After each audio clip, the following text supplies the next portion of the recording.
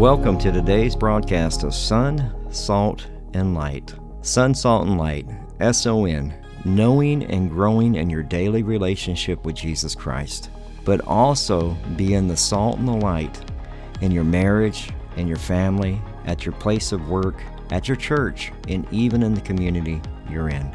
I'm Pastor Michael Petit.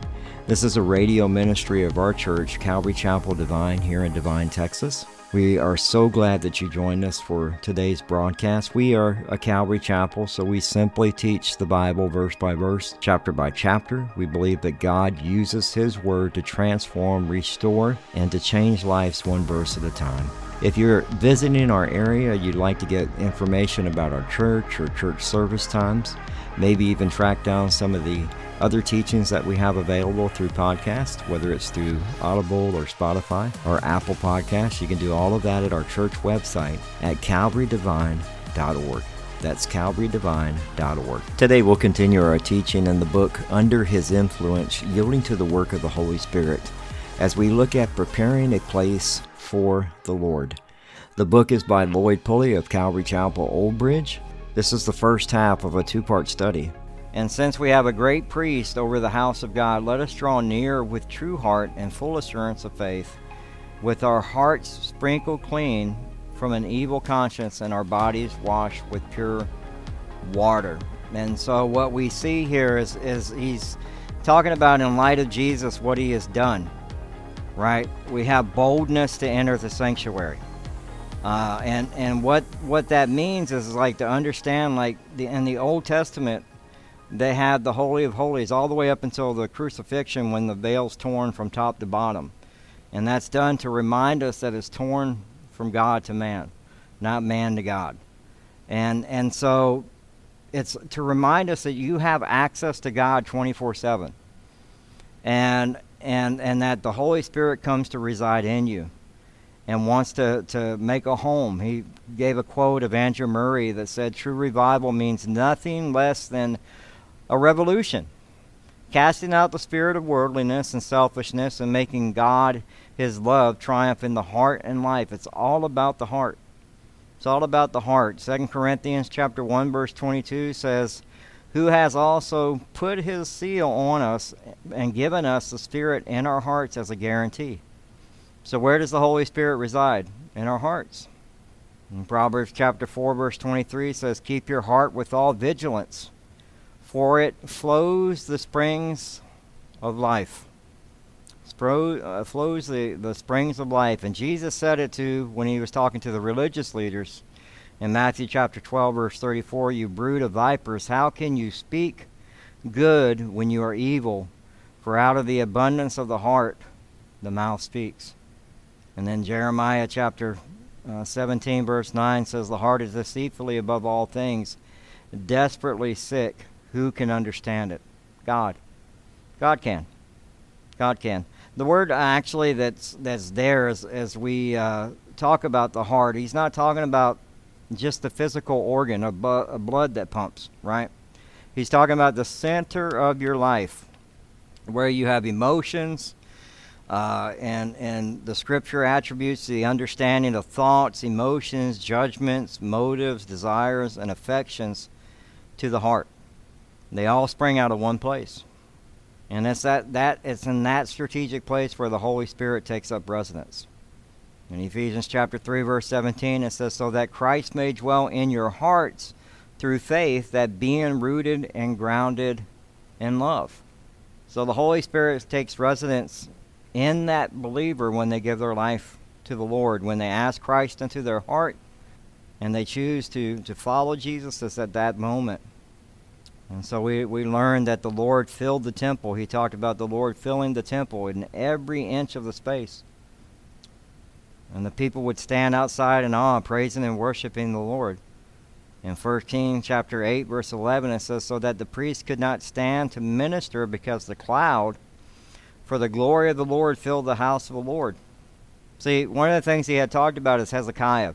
And Hezekiah had actually, when he becomes king, he takes over, he actually does a 180-degree turn for the country. He turns them back to God. They had fallen into sin. And Hezekiah was a good king. In 2 Chronicles chapter 29, verse 2, it says, "And he did what was right in the eyes of the Lord, according to all that David his father had done." So he decided it was time to clean the temple. That was part of the problem. In 2 Chronicles 29, verse 3, it said, "In the first year of his reign, in the first month, he opened the doors of the house of the Lord and repaired them." Hezekiah decided to make a covenant. And I love this because he was just a teenager. He was young. I always tell the youth, whenever I teach at the youth retreat, I always try to remind them that, like Daniel and Hezekiah, the teenagers, they were more faithful than some of the parents and God. And some of the people in Israel that were supposed to be following God, Hezekiah was doing that. He's actually telling them, we need to make a covenant with God. In my heart, I'm going to make a covenant with the Lord, the God of Israel, in order that the fierce anger may turn away from us. In 2 Chronicles 29:10. That's a great scripture for the United States of America right now. We need to make a covenant again with God. Because I truly believe some of the things that are happening in our country is because of our sinful nature and the things that we've done as a country. And Lord knows, maybe it's going to be a teenager that stands up and points the way. It can happen. He's a young adult. And so this young child had seen the war, had seen the enemy actually do unspeakable things in Jerusalem. And he stands up and says, no, we need to turn back to God. So when we choose to follow Jesus Christ, we do what? In Romans chapter 10, verses 9 and 10, it says, because if you confess with your mouth that Jesus is Lord and believe in your heart, cardia is the word. So all those verses I gave to you before, Ephesians chapter 3:17, Matthew chapter 12, verse 34, 2 Corinthians chapter 1, verse 22, all of those are talking about cardia, the heart. It is the center, the seat of spiritual life. Now, I'm not smart. All I did was go to Blue Letter Bible and look up the word. Okay? You can do the same thing. But when I was looking at this, and I'm looking at scripture after scripture that Lloyd Pulley's given, I was like, what does that word heart mean in the Greek? What does it mean? It simply means that. It's the center and the seat of spiritual life. The soul and mind. It is the fountain and the seat of thoughts, passions, desires, appetites, affections, purposes, endeavors. And so when you ask Christ into your heart, the cardia, you're saying you have reign over all of that. It's all yours. My passions become yours. Like I want to be led to do what your passions are, not mine. Like, Lord, give me a calling and show me what I'm supposed to be doing. My desires should be what? His. My appetites. And we're not talking about food. My appetites for the things of the world should be His. Not chasing the worldly things. And so that word cardia, it goes on to say, for with the heart one believes and is justified, and with the mouth one confesses and is saved. So unless we're willing to allow, because the Holy Spirit is a gentleman, He is not going to force Himself upon you. He will not do that. You have free will. And free will gets a lot of people in trouble. That's where free will gets you into temptation and sin and does all kinds of things. And you got to be careful of that. He's wanting full residence, like he just as He filled the temple, He wants to fill the temple of your heart. But are you going to allow Him to? Matthew chapter 27, verse 51, it says, and behold, the curtain of the temple was torn in two, from top to bottom, and the earth shook, and the rock was split. We have to remember that our body is the temple. In 1 Corinthians chapter 16, verses 19 and 20, it says, or do you not know that your body is the temple of the Holy Spirit within you, whom you have from God? You are not your own, for you were bought with a price. So glorify God in your body. So the question you have to ask, have you neglected your home? That's one of the questions you have to ask yourself as you're going through this chapter. Is the temple needing repair? Has the light grown dim within? Have you begun to neglect the house of the Lord? And think about it. I had posted this on Monday. It's from the book. It's neglect occurs when we simply do nothing long enough. What's that other quote that we all know very well? Insanity is doing the same thing over and over, expecting a different result. You do the same thing over and over, and you expect some kind of change that's supposed to happen. It's not going to happen. And he talks about the garage, and I tell you what, a lot of people in the United States have problems with their garages. They just, and they have no clue how they got filled up. They just opened another storage place here in town. They just opened another storage place near where I live. I'm like, we have problems with stuff. Like, we don't have enough place to put our own stuff, that we got to have another place to put stuff. And it's like, I can tell you many times where the garage has been clean, and then over a 6-month period, I'm like, what happened?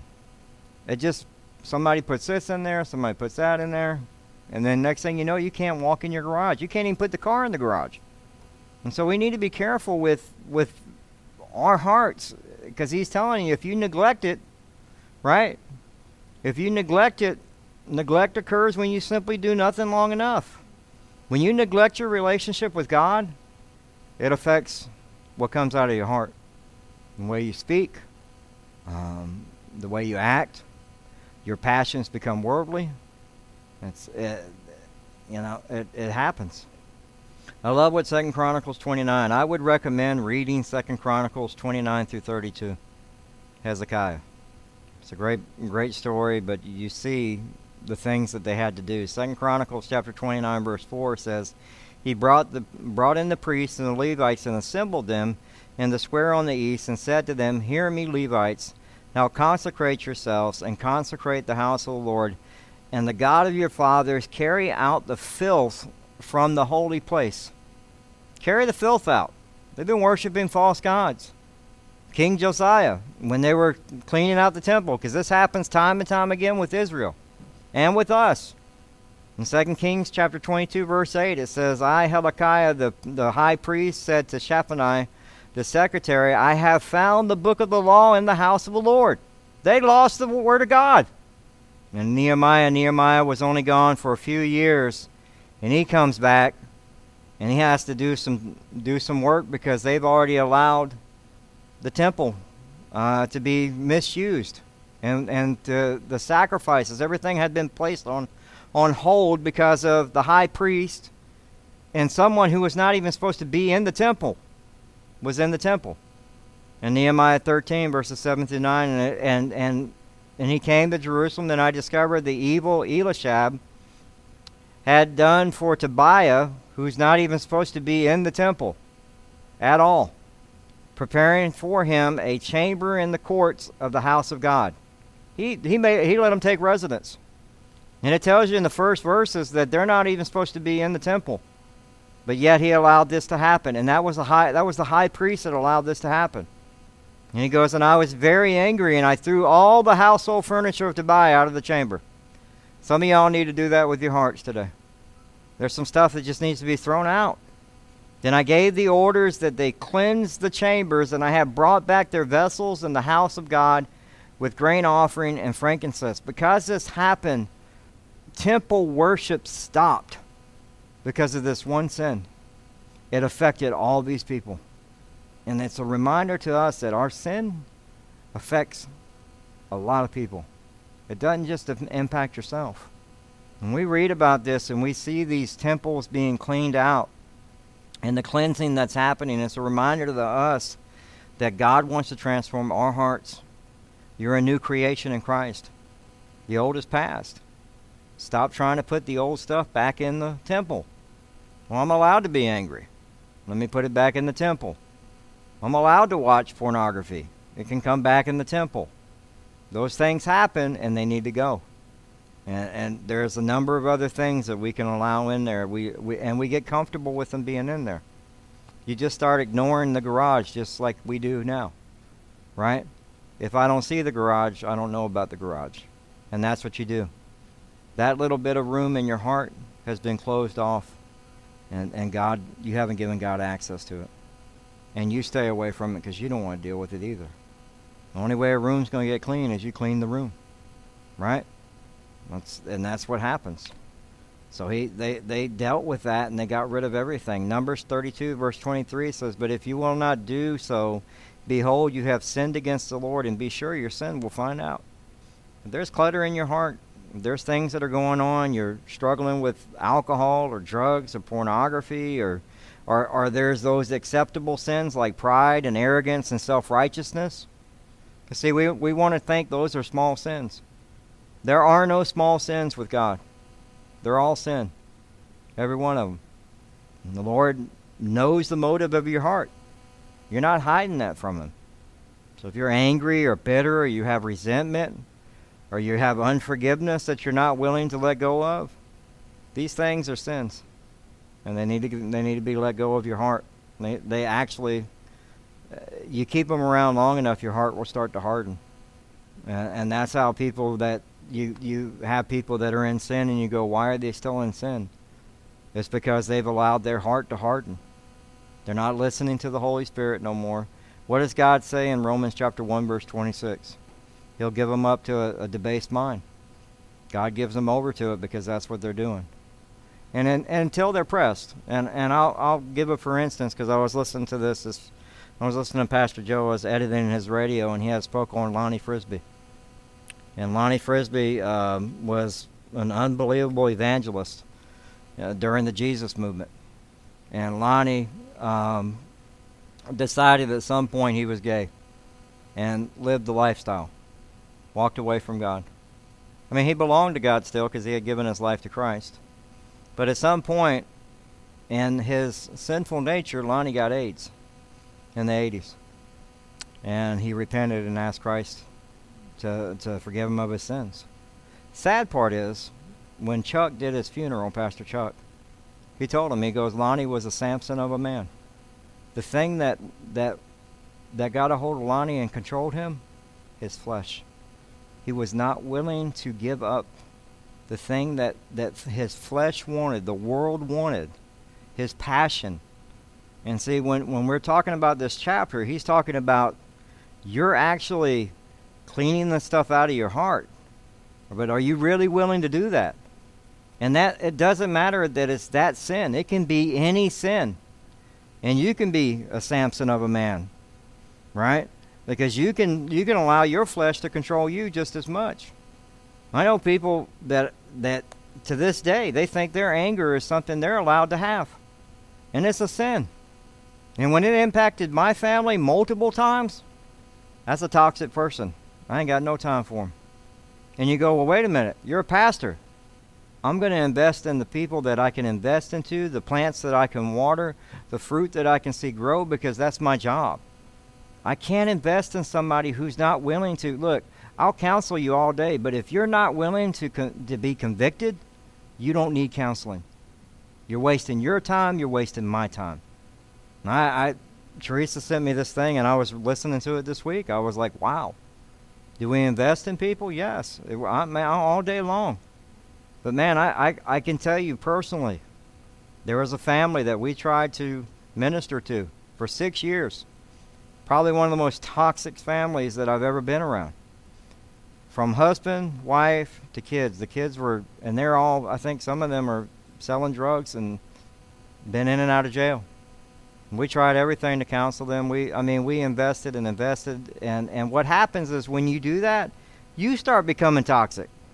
Because you start getting upset because they're not doing, well, when are they going to get this? And you start getting prideful and upset and self-righteous. And you got to be careful. I'm just saying, you got to be careful. Because what happens is that stuff starts taking residence in your heart. I remember bluntly telling him, because it's the same thing. He would go to a men's retreat, and oh my God, and it was like floodgates. And then 3 weeks later, back doing the same thing. And the kids didn't see any change in their father, so they just did what they did. It happens. And I remember doing this book during that period with him. And he was not willing to let go of the things that were going on in his heart. He wasn't willing to let go of the sin, the stealing at work. Then he got...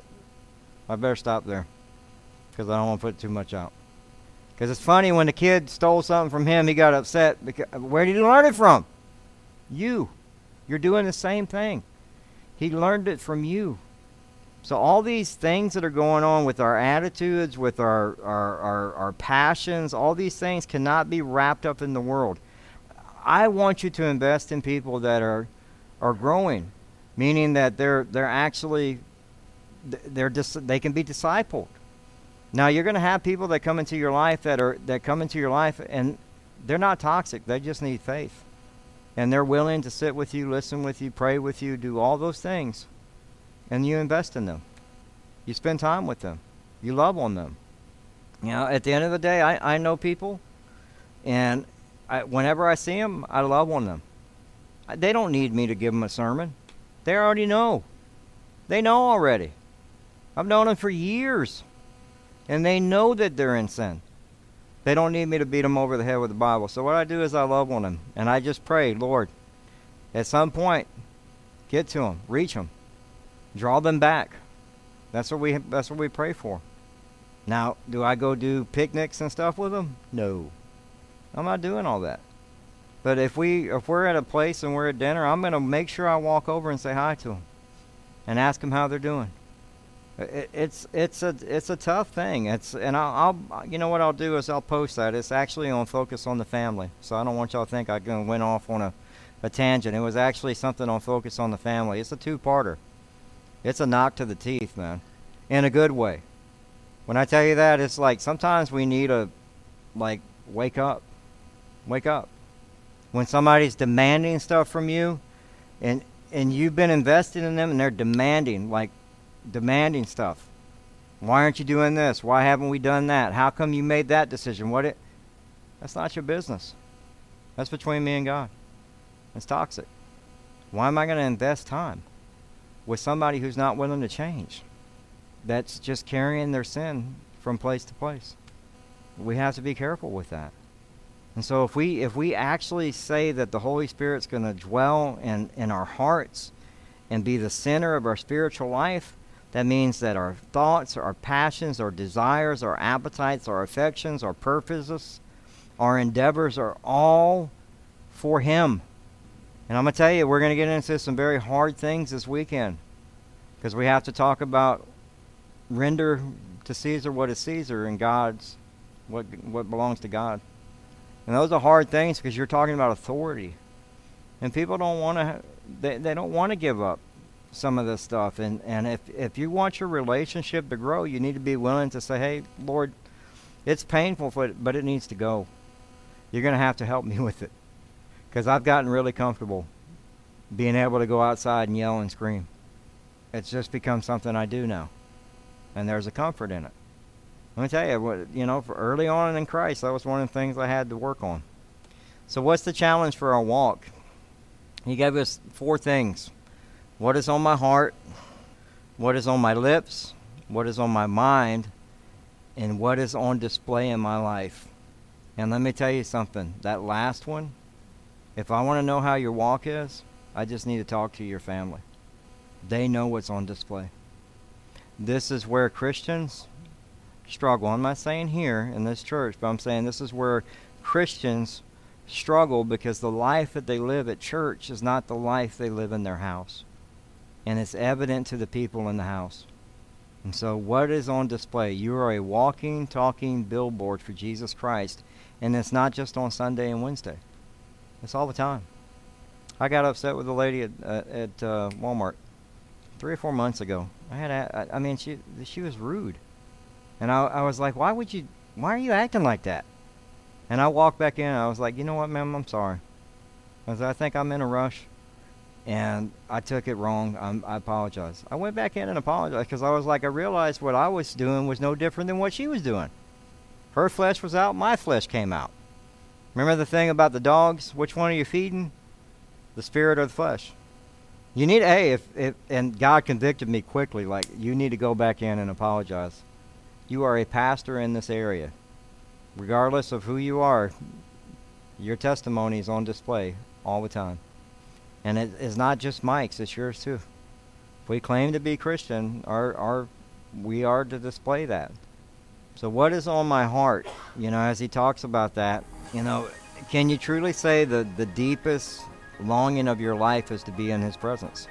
Well, that concludes today's broadcast of Sun, Salt, and Light Radio. We hope that you enjoyed it. If you'd like to submit a prayer request or get in contact with us or find out service times, you can do all of that at our website, as well as get our podcast at Spotify, Audible, TuneIn Radio, pretty much wherever you can find a podcast. You can just type in Sun, Salt, and Light and you'll find it. We hope that you enjoyed today's broadcast. If you'd like to give to this ministry, what I would always suggest is give to this radio station. It's because of this radio station that we have great expository teachers for you, and I would say make that donation to them. I hope that you have a wonderful, wonderful day. God bless you. Remember, you can find us at calvarydivine.org. calvarydivine.org. God bless.